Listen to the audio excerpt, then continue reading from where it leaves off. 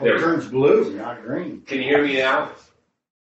All right, yeah. So what I said a minute ago was welcome to everyone, Mimi and Joan and Jim and Phyllis and Elizabeth and Connie, who's hiding, but will come out when she feels presentable.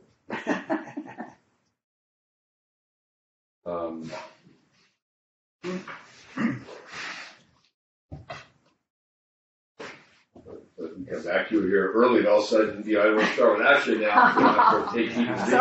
Sorry. All right, let's pray.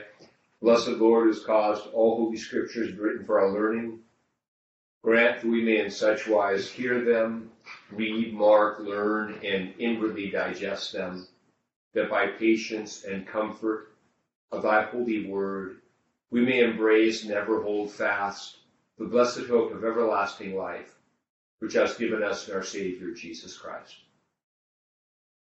Amen. If you agree with that, you're supposed to say I amen. do agree with it. I do. Okay.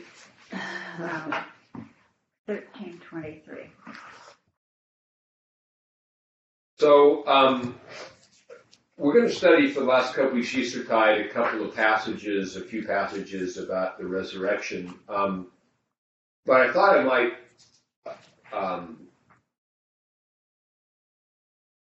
just start kind of considering what we've talked about so far. We've talked about in Isaiah 53, which we did the first week of Easter, Christ's, he was wounded for our transgressions and bruised for our iniquities, and by his stripes we are healed. And this whole idea of him taking our sin upon him and being healed by that, I think the question we ought to think about is, well, how does that actually work? How are we healed by that? In other words, I think that sometimes I want us to approach a little bit of what may be the biology of the resurrection, if it were, because I think sometimes the Christian hope is greatly truncated into, really bad, and Jesus died and paid punishment for us, and so now God just kind of lets us off the hook, and here we are. And that's a really inadequate vision of our redemption. So we have to spend some time thinking about and understanding what it means that Jesus took. And there's two things that Jesus ends up epitomizing for the sake of becoming man and his work. One is humanity in general, Adam. We get that today. As in Adam, all die, so in Christ. And in Christ shall all be made alive. The other is Israel. And that's kind of what we dealt with in Isaiah in that suffering servant passage, where the servant epitomizes the nation, sums up in his own life and behavior, fulfills, as it were, the vocation of the nation, so that the nation is justified in him. So, what was the vocation of Adam? Tended the garden. Have dominion. That's all God wanted was just have to make dominion. gardeners. What's that? Have dominion. Okay. To walk in fellowship with God. To walk in fellowship with God certainly is the first priority that they walk in fellowship, and then out of that to rule over, to have dominion, which doesn't mean monarchical rule, but tending, caring for the creation. So how did Adam abandon that vocation? Disobedience. You listen to his wife.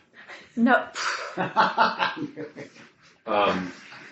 To listen to the servant. So he didn't walk in fellowship with God. He didn't do what God asked. So Israel comes along as a covenant community that's supposed to, God establishes a covenant with particular people to begin to remedy that which was wrong in Adam with all people. And the idea, again, in choosing Israel is not that God only cared about Israel. The idea is that through Israel, all would be brought back to him. That's is implicit in the suffering servant passages. I'll give you also as a light to the Gentiles. So Israel's vocation on the heels of the Exodus and God giving them the Torah on Mount Sinai then is to with the reality of redemption, the sacrifice, a sacrificial system that atones, now you walk in fellowship with me. So how did they do? Unfaithful. Bad news.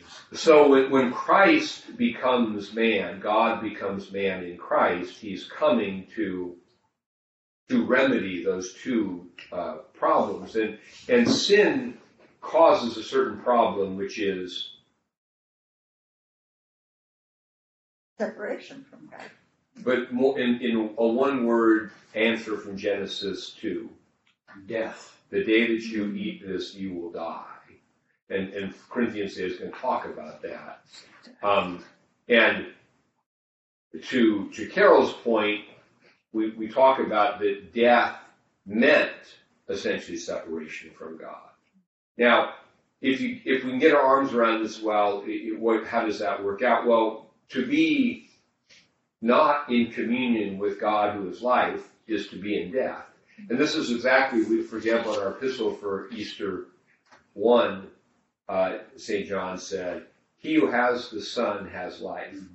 He who does not have the Son of God does not have life. That just harkens to the fact that this is the Son of the Father. To be in union with God is life. To not be in union with God is death. So the minute the bond of union was severed between Adam, Eve, and God, they were no longer, they were dead. They were in a condition of sin and death from which they could not extricate themselves. Nothing they could do in the offering of sacrifice or even, and that's kind of what later on becomes up in the Torah, even by their best efforts to get back there, can't get it done. So Christ becomes, Son of God becomes man to do for Israel and for all what Israel and all cannot do. And so he's faithful to the Torah, and he offers his life and there's a whole lot of dimensions to this offering of this life, because it's not just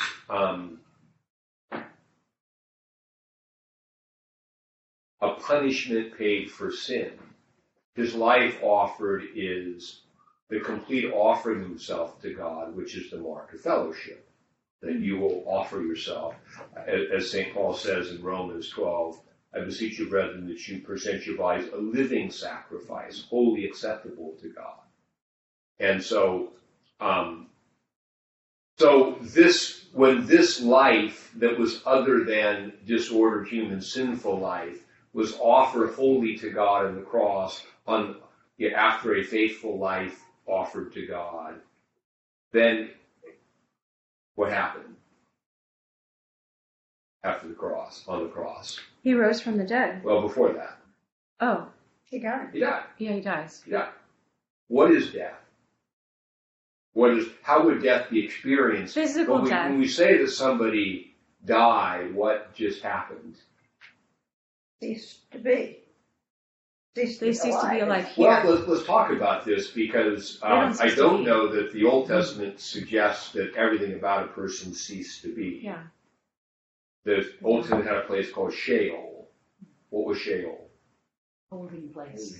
Like Abraham's bosom? So what was, no, no. the Old Testament didn't have Abraham's bosom. Oh, okay, The Old Testament only had Sheol. Okay. And what was in Sheol? Place where dead people went. All of them? Their souls, I guess. Hold on, let's not be imprecise if we're talking about the hope of resurrection. In Sheol, there was two divisions, right? For the non-saved, or the non-believers, and also believers. Not in the Old Testament, there was no that will come later on. All right. But in the Old Testament, we really don't get any of that. We just get you die and go to Sheol, and it's equivalent to the Greek Hades. Yeah. In ancient thought, there was a common belief that, in fact, this is what happened when you died. So, can we think of human beings in a sort of Jewish sense of this? You might think of as a bipartite existence. There's two parts. What part went to Sheol? Your soul. The soul, or spirit, or soul. Yeah. And what's the other part? Your physical The body body. What the body do? just decays in the earth Okay. It's buried. So or cremated. the thing that we cannot even begin to understand the biblical hope until we understand that is the condition of death, the separation of soul or spirit from body. Disembodied life is not in any Jewish stretch of imagination life. Wait, let me think about that. Disembodied life is not in any sense of the Jewish thought or belief or imagination life. It's not life. It's a problem because we're in a condition that grips the Sheol, and in order to have life, there has to be life in the body, in the land, with God's promises. So that if you are just dying, there's no sense at all in the Old Testament that they died and went to heaven. Right. Which is why it's an inadequate also understanding of Christian hope in the New Testament. Bishop? Yes. So in the Old Testament, Enoch and Elijah bypassed death because of their faithfulness to God. Was that meant to be like a little glimpse of the truth that would be revealed fully in the New Testament? Well, it's very mysterious, obviously. We don't know what that meant for them. We know that they didn't. But I would only say that maybe not, because not facing death, they didn't have to deal with the reality of how death is conquered. They just were taken. Mm-hmm. And can I just ask also, because I've had people question me about this, is what did it mean then when Jesus said, the two, the guy, Two witnesses, witnesses? the two guys next to him on the cross, he said, today you will be with me in paradise. He didn't say both of them. He said No, just the one guy, yes. the one guy. The one Robert. So let's get back on our narrative here, because the ability for that thief with him in paradise this day was a consequence of what Jesus was himself then doing. Yeah. So he is going to. This is the very important Apostles' Creed, where it says, "Was crucified, dead, buried. He descended into hell, which is Hades." And what that means is that Jesus died a real human death, in which his body was buried and his spirit or soul went to the place where departed spirits go. But he went there differently than other spirits preceding. Why? He's leading them out of captivity. Well, let's talk about let's talk about it. Okay, so in the Hebrew idea of Sheol is kind of a holding tank of shades. In the Greek understanding, it was the place where the departed went, and they were ruled over by the Greek god Hades. But that you were this state. And so, in other words, the idea is that death had a hold on you. Wow. Death is an enemy that has taken you and separated you from life, which is God. So when Jesus, as the Lord of life, descends into Hades, he goes to literally set the captives free, because his life and death, faithfulness, allows him now to descend into the realm of the dead as the Lord of the dead, over whom he rules, and take those who are his with him. As in other words, he led captivity captive and gave gifts to men. And So when I talk about biology, this actually changed the cosmic reality of death.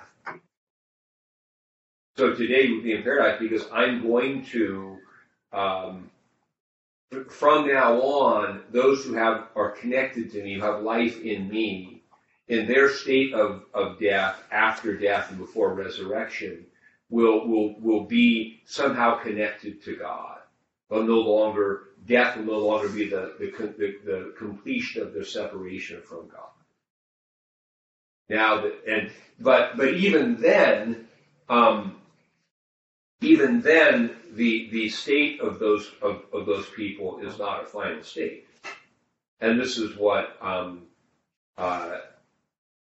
the New Testament introduces that was a little bit foreign to Jewish thought, or it was not foreign would be too strong. It was some fine print on what it meant to be raised from the dead, because at the time of Christ, the Jewish people were looking for the Messiah to come and raise Israel. They read Ezekiel 37 too, like you all did last week. So good. And a lot of the real and metaphorical aspects of New Testament hope are caught up in Ezekiel 37. That Israel is the valley of dry bones, they're buried. What's that mean? They're in exile.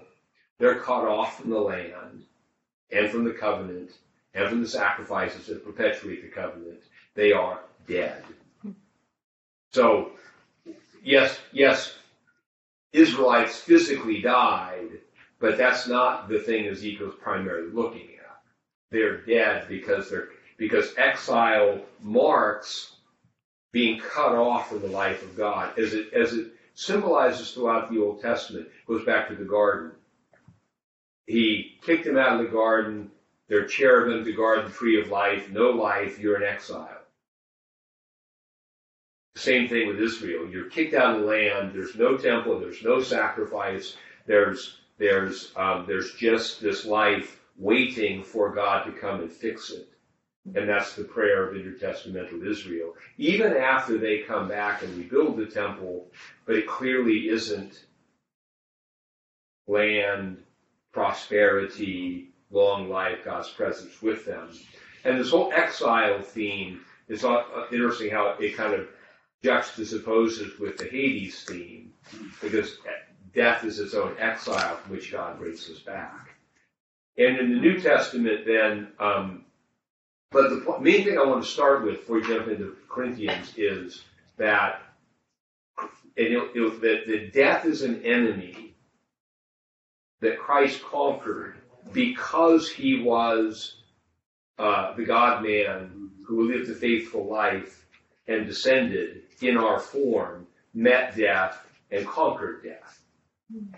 It's not just some judicial little punishment here, you're free. It's not just a judicial decision. It's an organic, biological reality that death itself has been conquered. I'm just becoming aware of that's the reason that the Son of God had to come down as God-man in that form in order to conquer death, because God himself couldn't do it without his Son. So you have a separation of God and man. You have the Holy Trinity, the Son becomes us to fulfill all we need to do to be brought back to God or to bring us back. And metaphorically then, in the New Testament, this is why baptism is considered resurrection, because although it's not the final embodied resurrection, through baptism and faith in Jesus, and this is very important, the gift of the Holy Spirit, which almost all of our Eastertide Gospels from now on are talking about. Last week began it in John. What is life like in the Spirit?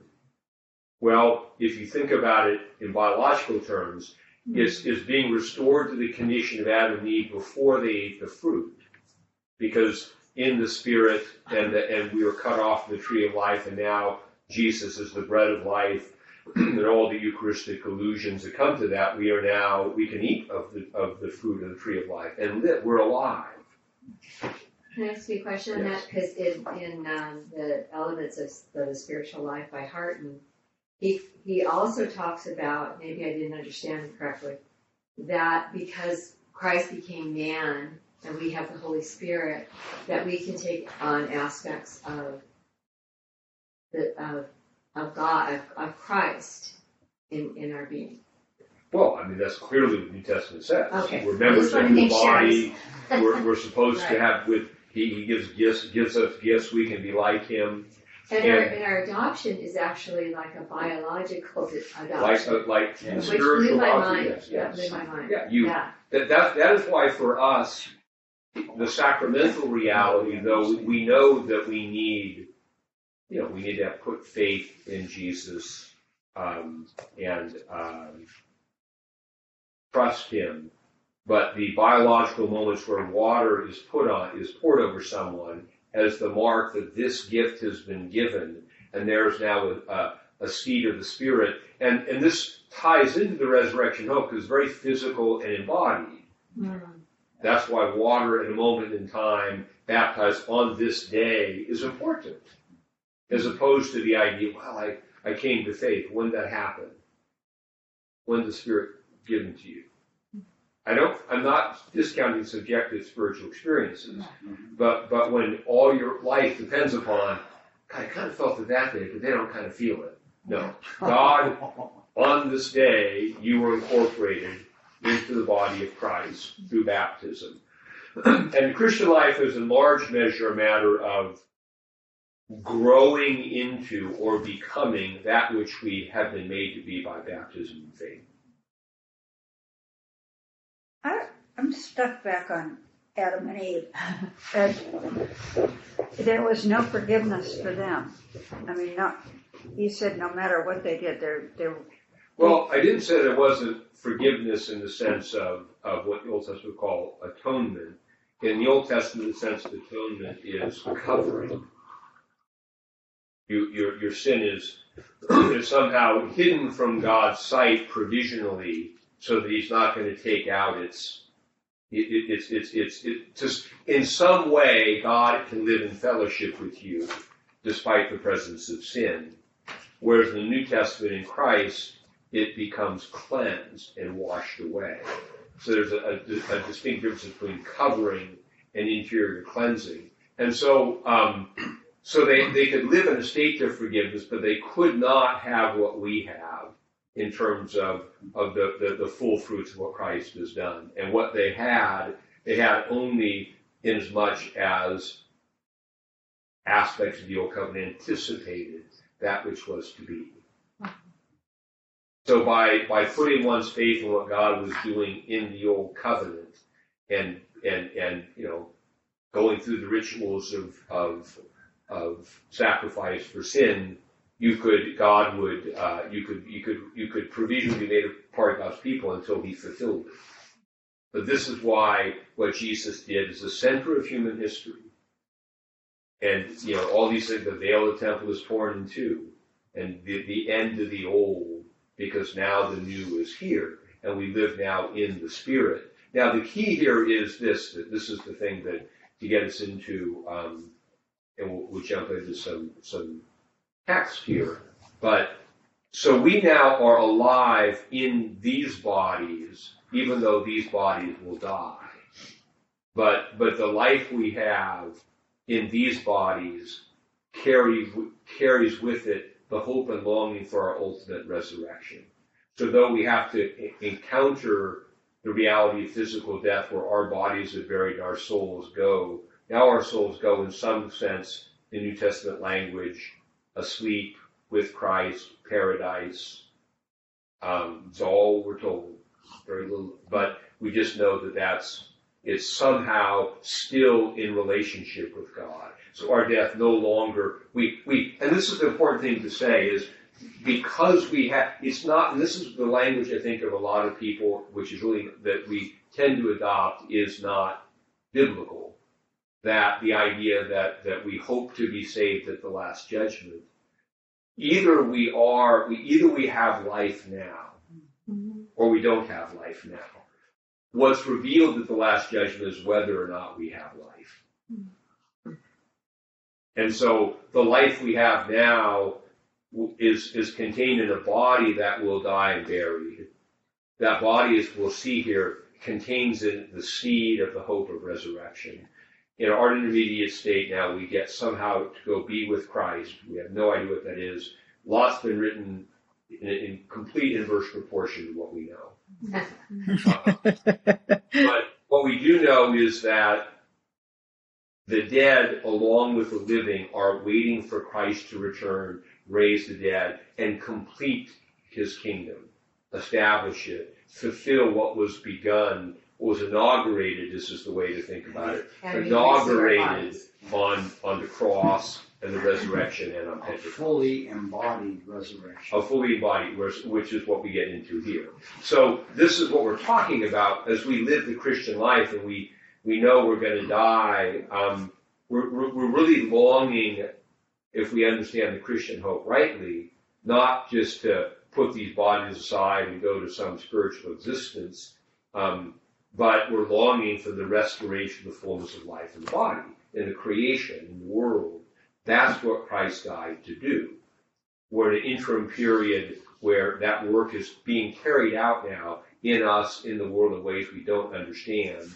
But Jesus is Lord, and he's doing this work. But this life in us is a real thing. And our hope is that we will be restored to life in the body when Jesus appears. So let's Bishop? yes, please.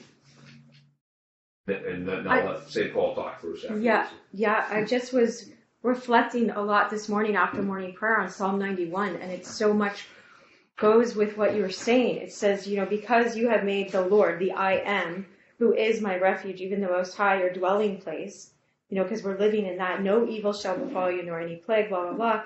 He shall give his angels charge over you, and then, lest you dash your foot against the stone, you shall tread, this is what I'm seeing Jesus' life, you shall tread upon the lion and the snake, and the cobra, he stepped on that, he defeated that.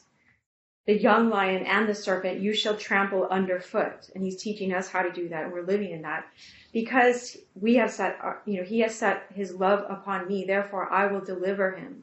I will set him on high, back to this place with God, because he has known my name. He shall call upon me, and I will answer him. I will be with him in trouble. I will deliver him and honor him. With long life I will satisfy him and show him my salvation. And the word salvation in Hebrew is Yeshua, it's Jesus. It's like, I will show him my Jesus. It's like he's saying that.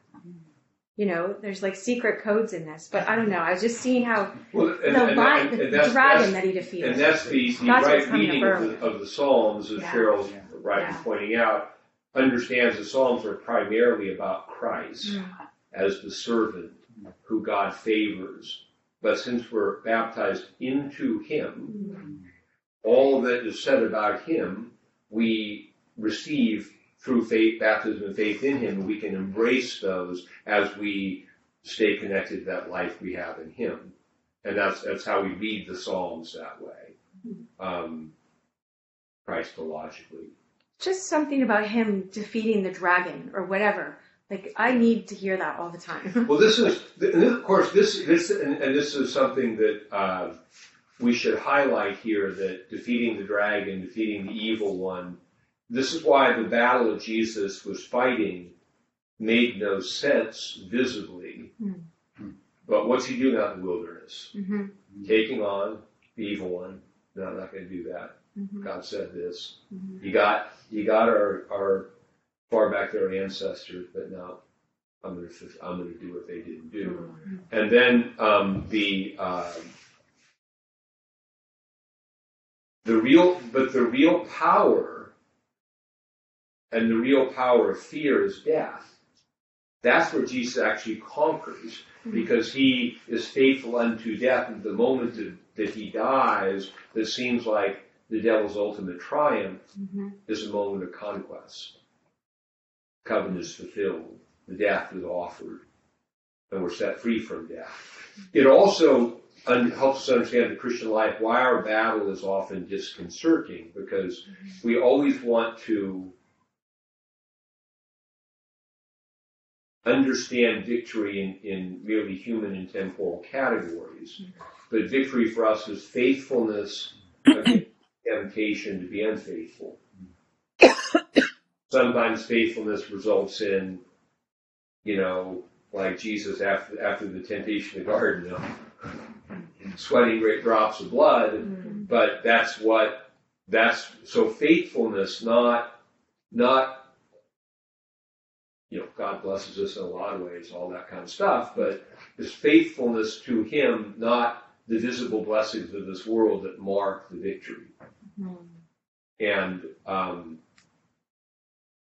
right, let's jump in. 1 Corinthians 15. We're going to do a section. There's a section we skipped because I just don't want to talk about it. It's a digression that we'll get into, and you'll have more questions about that than the important stuff, so I'm just going to talk about it. Okay. All right. So verse 20. But now Christ is risen from the dead and has become the first fruits of those who have fallen asleep. Okay, first fruits. Where does this language of first fruits come from? Where? I mean, it's in the Torah, right? We're to offer God the first of all of our produce, our livestock. And was there a feast of first fruits in the Bible? Yeah. What time of year did it take place? In the fall. Well, no, that's kind of the India. The first fruits were when? This one, your first harvest of your first crop. Isn't that That was in the August? spring. So it was associated with Passover. Yeah. It was it was during the Passover that the first sheaf of grain from the field is ceremoniously taken into the temple and offered. And so as something called the first fruits, what does it promise? Oh, that more will come. More will come. Yeah. Here's a grain, here's a sheaf, but the harvest is coming, we're going to have a whole harvest. And so if Christ is the first fruits of them who have fallen asleep, what does that promise? More to come. Who? Us. I hope us. He's the first fruits. He is the first sheaf. Now, I want to highlight this in terms of the feast of the Old Testament, because as I said, the offering of the first fruits took place in the context of Passover, which was when Jesus died and rose in the immediate context of the Passover feast, where they offered the first fruits. But then 50 days later, on Pentecost, they celebrated the completion of the barley harvest. And they would offer a finished loaf of bread. First sheaf of grain on Passover, finished loaf of bread on Pentecost. So what comes on Pentecost? The Holy Spirit. So how does that relate That's then our finished loaf of bread right there. to Jesus then? When we receive the Spirit, now we are the completed work. The church becomes the body of Christ raised from the dead. And notice why the New Testament uses this resurrection language. So through the Spirit, you were dead. That is cut off from the life of God. Now you're alive in the Spirit. And while it's, and this is the foundational tension of the New Testament and the Christian life, that rightly understood is inaugurated eschatology, that with the Spirit, the kingdom is here, now, in us. It's awesome. But it's not completely all the way here. And all of the longing of the Christian life that we have to transcend our limitations, our mortality, and to be free in the body is a longing for the telos. And this is something I've preached a lot about, but I want to emphasize, when we talk about the New Testament, then comes the end. Please, every time you hear that word, think completion, telos. Because the end of time, especially with our rampant prophecy teaching that's on its own, the end's coming. It's like, what's coming is the completion of the new creation, the telos, which the reason God created the world in the beginning, there was sin and fall. Now Christ, through his work, has restored the human condition to fellowship with God. And that's the beginning of the new creation. And this is the language of new creation then, because when Christ descends into hell and conquers death and comes back, the only word that can be sufficiently used to describe what happened there is new creation. Something new came out that wasn't never there before. And that's like the new man coming from the dead. And then when the Spirit breathes on us in baptism, we are raised, and it harkens back to Genesis 2:7. He breathed in our nostrils the breath of life. And Jesus in the upper room on Easter night, he breathed on them and receiving the Holy Spirit. So Christ is the first fruits. And we are we are already participating in being, through baptism and faith, being raised in anticipation of our actual resurrection. And notice falling asleep. That's a typical New Testament idea of that. You fall asleep. And everything anyone says about what that means is speculation. It's with Christ, somehow. Okay? Paradise, okay. Good sleep. Not nightmares. You have no idea what somebody else probably has a better book on it. For since by man came death, by man came also the resurrection of the dead. For as in Adam all die, even so in Christ shall all be made alive. So, by man, Adam, came death. And the idea, this is, we should note here that it's really hard to maintain a biblical orthodoxy if we really want to discount an original human who did something, who got passed along. The idea that the ancient ancestor biologically messed up, genetically created a condition of separation, so that everybody after him is born in this condition of separation. And in Christ, all be made alive. Everyone who is in Christ is reconciled. This, incidentally, is one reason the church has always baptized infants. Because if we're going to surmise that the state of birth, we're born into this condition, even though the child made no choice, then we can give the child life as an extension of the family's faith, even though the child had no choice. And so that's, now, again, there's all sorts of arguments ensue from there about, well, if you yes, when they become of age, they must, have their own faith and all that kind of stuff. But just for the reason why you do it, that's why. And I noticed too at that baptism, you speak to the parents. The parents are really brought in on this about, You're how are you going to teach the promising child? for them. Yes. And, it's pretty obvious that parents are going to have a lot of influence, and so you're supposed to,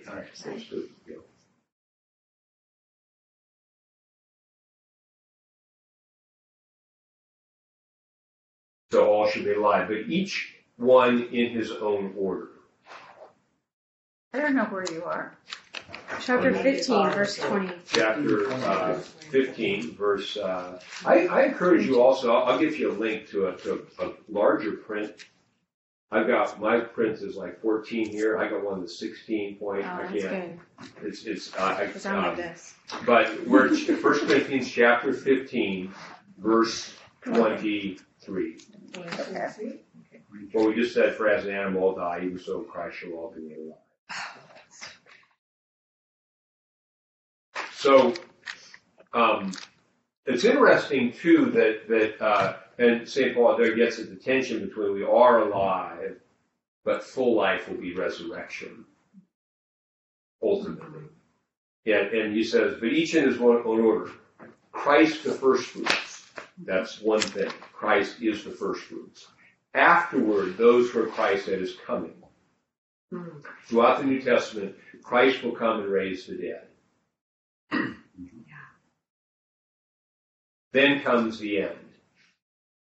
The telos. When he delivers the kingdom to God the Father. This is one of those fascinating verses in just me. Wow. When he has put an end to all rule and all authority and power, which suggests that there's an enduring battle going on now, Christ in heaven, where he's, the decisive victory's already been fought, but in his work in the world, the powers and principalities are being overcome. Can you speak also to the words, he delivers the kingdom of God to the Father? Because that ties in with the second half that you just... Yeah, well, I think the idea seems to be here that Adam, made in the image of God, made to live in communion with God, who rebelled and led a rebellion that was actually governed by spiritual forces, angels and archangels, and that was a rebellion. So Christ, the new Adam, comes and conquers that enemy, and when he's got it all ironed out, he brings it back to God. Now I'm bringing this back to you. That which Adam and the powers of evil separated, I now am restored. That's quite an image.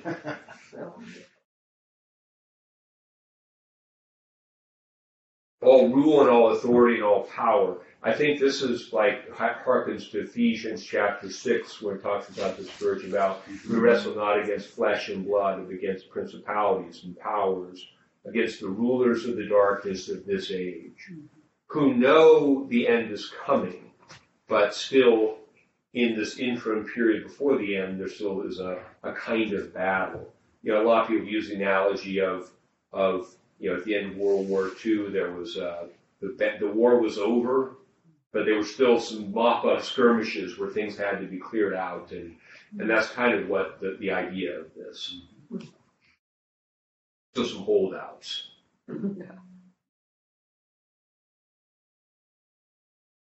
For he must reign, verse 25, till he has put all enemies under his feet.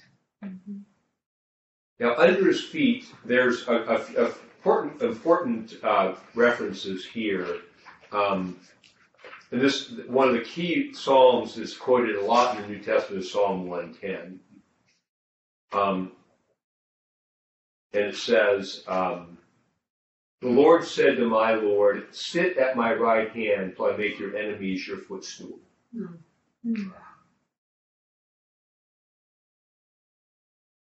Now, also under his feet harkens back to Genesis 3. And after the fall, God said to, I'll put enmity between the seed of the woman and the seed of the serpent, and you will bruise his head and he will bruise your heel. The bruising of the serpent's head by the foot of the descendant of Eve.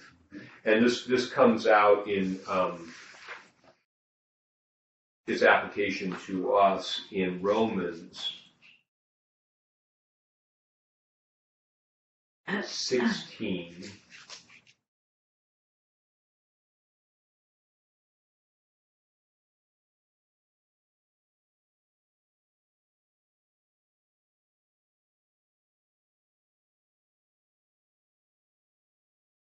Verse 20. Yeah, turn there, I'll just read it for you. And the God of peace will crush Satan under your feet shortly. Nice. Now, the interesting idea here is that, interesting maybe, oh, interesting. It's like, but, that in Christ, the Lord said to my Lord, sit at my right hand till I make your enemies your footstool. By the Lord, Jesus, who had become man, who had epitomized human vocation, is completely surrendered to the will of the Father and completely trusts, and therefore the Father crushes the enemies under his feet. So likewise, as we bring ourselves under dominion, so it's not he fights for us as we trust him. And there's a juxtaposition of human weakness and divine strength. St. Paul brings this out in 2 Corinthians where he says, when I'm weak, then I'm strong. That he prayed for healing, he didn't get healing. But God said, in your weakness, I think what weakness does for us is make us dependent upon God, which is paradoxically So strength. how about the paradox you just quoted in Romans? The God of peace will crush Satan. Well, and the thing about that is, of course, God of peace is shalom, which is a key word in the Old Testament of the consequence of the covenant is shalom. We will have peace as a result of the covenant. Well, what's that mean? The defeating of evil, crushing, and when we conquer that. So we should understand this. This is something too that worthy of a little bit of digression in the sense that we talk about the spiritual battle, and we encounter evil in the world. It doesn't have dominion over us. It has for us, as it had for Jesus, the power to tempt and test. And it's God's will that it be so. That our faithfulness, we see it. Are you going to? So we have these things come upon us, and we defeat those powers the same way Jesus did by remaining faithful. The devil tried best he could in the wilderness. Get out of here. And then the garden, there was another temptation. Don't go through. Don't do this. Nevertheless, not my will, but your will be done. To the point where, at the point of greatest apparent weakness, death, he gets the great conquest. So for us, our own surrender to the word and will of God in our lives is the means of conquering. So is that the purpose that the telos hasn't occurred yet, is for us to be tested? Is that a primary consideration? Well, I mean, it seems like a primary consideration was the preaching of the gospel around the world. That seems to be the real reason that go, To bring us back into to all union and nations, life. to have the kingdom proclaimed, the good news proclaimed that everyone can come, and then. But testing of our faith has to be right in there too. Yeah, I mean that comes along with the proclamation of the kingdom that everyone has to find ways. Everyone's called to be faithful in the midst of all that. Okay. For he must reign to put all enemies under his feet. Now notice that the last enemy that will be destroyed is death. Death is an enemy. It's not. And this is something that in popular spiritual language, people talk about death as entry into eternal life or entry into this. But while we certainly hope that the redemption won in Christ will be as broadly applied as possible, apart from Christ, death is not entry into eternal life. Death is the finalization of one's captivity to separation. And the gospel only makes sense as salvation if we're saved from something. That's precisely what we're saved from. So the last enemy destroyed is death. When he completes a new creation, there will be no more death. There'll just be life that doesn't end. Get up and think about it.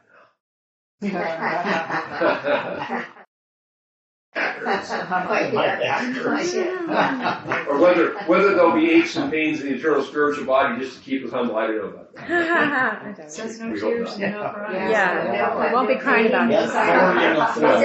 No more pain. No more pain. Okay, yeah. Okay, all good. We have the answer. Let's make it. It's all good. The last enemy we destroyed is death. So, and we're in this paradoxical position of having life, having conquered death, but still having to suffer physical death, which is a thing we face. But paradoxically, so the goal of the Christian life is not to forever be able to avoid that reality. It is to face it faithfully. That's why we pray in church for the grace of a good death, which means what? To die at peace with God and Christ and the Spirit, having faced all the errors you know and receive forgiveness, having as much as lies within you being reconciled in peace, and so we can enter into life without any. That's why the most important preparation for any, we should, the most important work of aging. It's important young too, because you never really know when this is going to happen. No. Is faithfulness, confessing sins, ordering life in a new way, fulfilling the duties of love. That's and then finally, whenever it is, then that's what Christ did. That's how we follow him.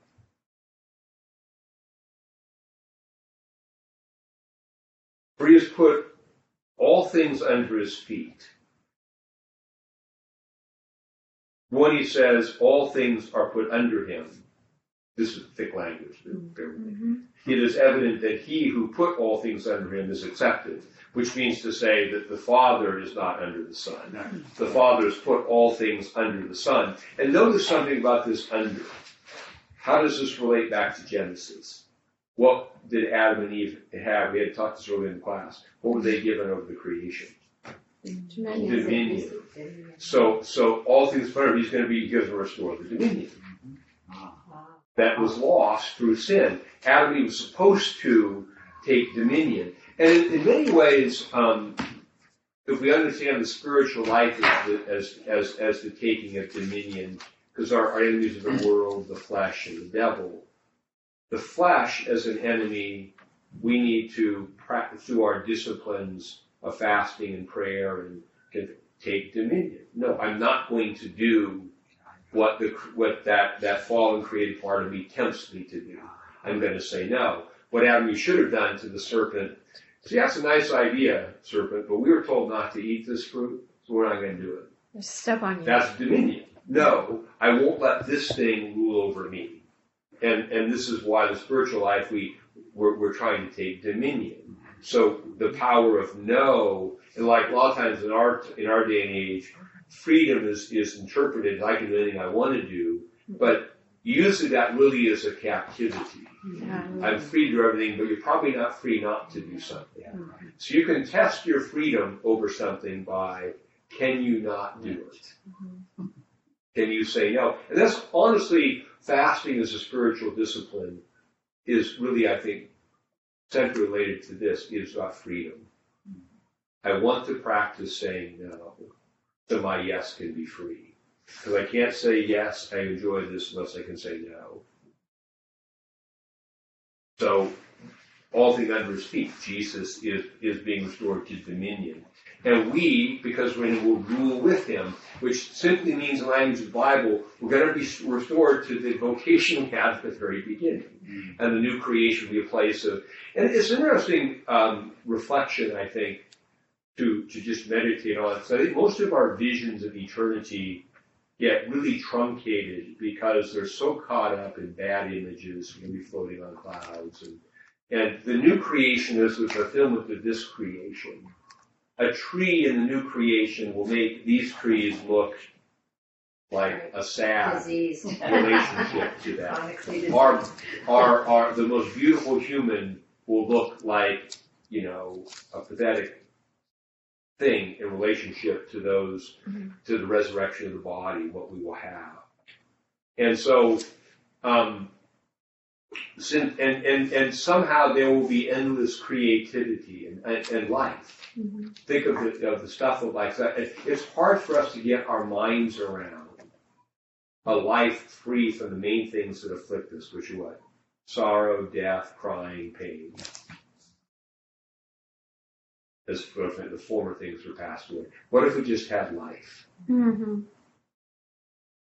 It's You can't conceptualize that. but that's the restoration of that. And again, this is why the resurrection hope and the idea of the renewal of the creation, even the resurrection of the creation, it's not too strong to say that. St. Paul uses that language in Romans 8, is so important because I think we can long for God to complete human life and creation in a way that all the things we really enjoy are always there, and none of the things we don't. I think when we get it and we truncate it to we're going to die and go to heaven, it's like, wow. I'd like to go out and be with my friend. Or, Yeah. that man, of course, that's a bad translation. It is. Because it really means room. But I remember hearing you say this was for the first time. I think the first year I was here, and it was just like, it was so amazing to me because I did have that vision that it's like, because people would say, oh, don't plan on that, or don't, it's going to, it would be like, wow, because to me, God's creation is so amazing, and our human beings are amazing, and in that restored state, it'll just be. Well, this is something that I think my own sense of this. I mean, if you read the Bible, a lot, which we do as a church in the daily offices, I've done this now for about a generation. You become aware of what it says about things, and you become aware that it's not saying what people are saying. I think one of the things that really got me onto this, though, was a little story of when I first came back to faith in the 1980s. And my dad used to take me to these Christian businessmen breakfasts. Oh, my. And there was a good group of guys. I like these dudes. They're mostly Baptist guys. But they were all tend to be what was called dispensationalists, assuming we were in tribulation and the world was going to be torched. And what troubled me was that as I began to read, I was like, wait a minute. Yeah. They're talking about this, but they don't seem to be too happy about it. It's like he's going to come and it's like Sherman's March to the Sea, and we want to be on the boat out when it happens. But I read the Bible, and it's like, come, Lord Jesus. It's like, why? Come save us. What's the problem with this approach to faith that leaves people saying Jesus is coming, but really not being that excited about it? Because I felt like, okay, if he's coming, all right, Jesus, take me on the boat, but why don't you wait, about 10 years and let me do some things I wanted? Because there's no sense of completion. There's no sense that there's something. And so I think the more then I realized the real errors of dispensationalism, but that's among them is that there's not a real sense of how the inaugurated kingdom will be fulfilled in created terms. It tends to be a salvation somehow separate from God's actual biblical plan. It's just an image of the resurrection of creation. Probably one of the best. One of the best. That's too strong. Accessible is in C.S. Lewis's Chronicles of Narnia, when at the last great battle he says what's left, and there's actually the renewal of it. It's not done. And so he says everything that was good in Narnia or in England is here now. Those were just like the shadows. So your father bought into that? He didn't really buy into that. He wasn't really. My dad was an interesting guy. He liked the group. He believed, but he didn't. He didn't. No, he wasn't. He didn't. He wasn't like into his Bible at aspect that of it. level to even understand what that would mean. Armenians. There's a lot of religious background, a lot of religious aspects to my dad that were interesting. But anyway, it was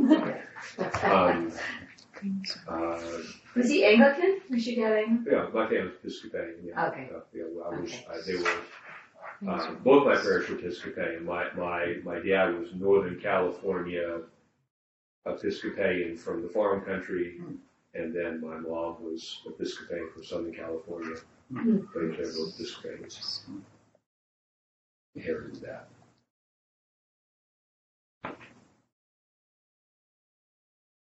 So when he says, back to summarize this verse, and we'll stop here as I was way too optimistic about it. That's okay. That's We'll good. go extra, That's go really extra, amazing. go an extra time with it. But so it's evident that he who put all things under him is accepted. The Father will not be subject to the Son. The Son is subject to the Father, presenting the kingdom to him. Now, when all things are made subject to him, that is the Father, then the Son himself will also be subject to him who put all things under him, that God may be all in all. Now, there's an interesting thing about this subject and this submission, because in our culture, submission is such a dirty word, and yet biblically, it's a word of freedom.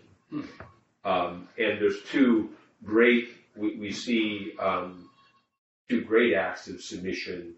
One is the Mother of God, behold the handmaid of the Lord, be it unto you. In other words, submitting herself to the Word of God so that the Word becomes flesh in her, and she's the epitome for the church. We all do that. And now Christ, he will fully submit to the Father. And it is the harmony, and what we're talking about with this submission is not the kind of, I'm going to, you can't boss me around, I can tell you what to do, that kind of thing. It is that we're all subject to the law of God, the Torah, and primarily to the law of love. And that's our mutual submission to one another in the body is really not about who can tell me what to do, but the preeminence of the greater good of the body to my personal thing I might want to press. And my concern for, so if I'm willing, if I'm able to make a sacrifice of something I might want to do so that you might benefit, that's an act of love. Now, as we talk about in our classes about emotional health, just like in order to say yes to something, you have to say no. Giving is something in a healthy way. If I'm going to sacrifice, I have to be able to not sacrifice. Mm-hmm. Some people are all, I'm just giving, and that can be that's where the resentment comes in, and where somebody takes advantage of somebody in their submission. That's not what we're talking about in the kingdom of God. We're talking about the mutual giving of one to another in love that results in the multiplication of benefits to everybody. And I'll throw that out because I every time we talk about giving, because everyone's sure you're supposed to give. I'm like, okay, I guess I don't. It's giving doesn't mean you can never say no. I don't feel like I can do this thing here in this time. Because you can. It doesn't mean you can't draw boundaries on giving. Every time someone says to give, but that's the submission also to God's law. No, I think God is calling me to do this and not that. I keep thinking of the father, the prodigal son. He's looking for his son. He's not in with the pigsty with him. He's letting him do that. That's what keeps helping me keep that balance. Is like he's not running after him, chasing him anymore once he chooses that. Well, in the kingdom too, I think in our relationship, and he finds it the lost requires sheep, a respect of each other as persons with a will, so that I may. And a lot of times in human affairs and even in the church, it's like we end up under the name of imposing something on somebody that they don't really want. And so the ability to be clear about, well, God gives us freedom within His will, submission to the law of love. He feel what do you want? And that's an important question that can be asked once we get past mere selfishness, but we have to be able to have a self. It doesn't Jesus submits to the Father, and then the Father turns around after that submission and gives him dominion.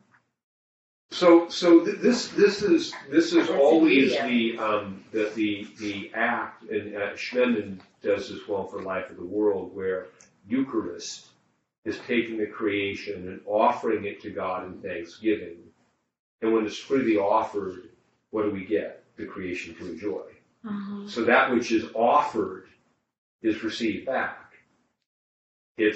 And that's the paradox of saving your life and losing it. When we let go, we possess. When we possess, we lose. And so I think there's all those things are caught up in those concepts there. And in that I see true communion. That's what I see as communion.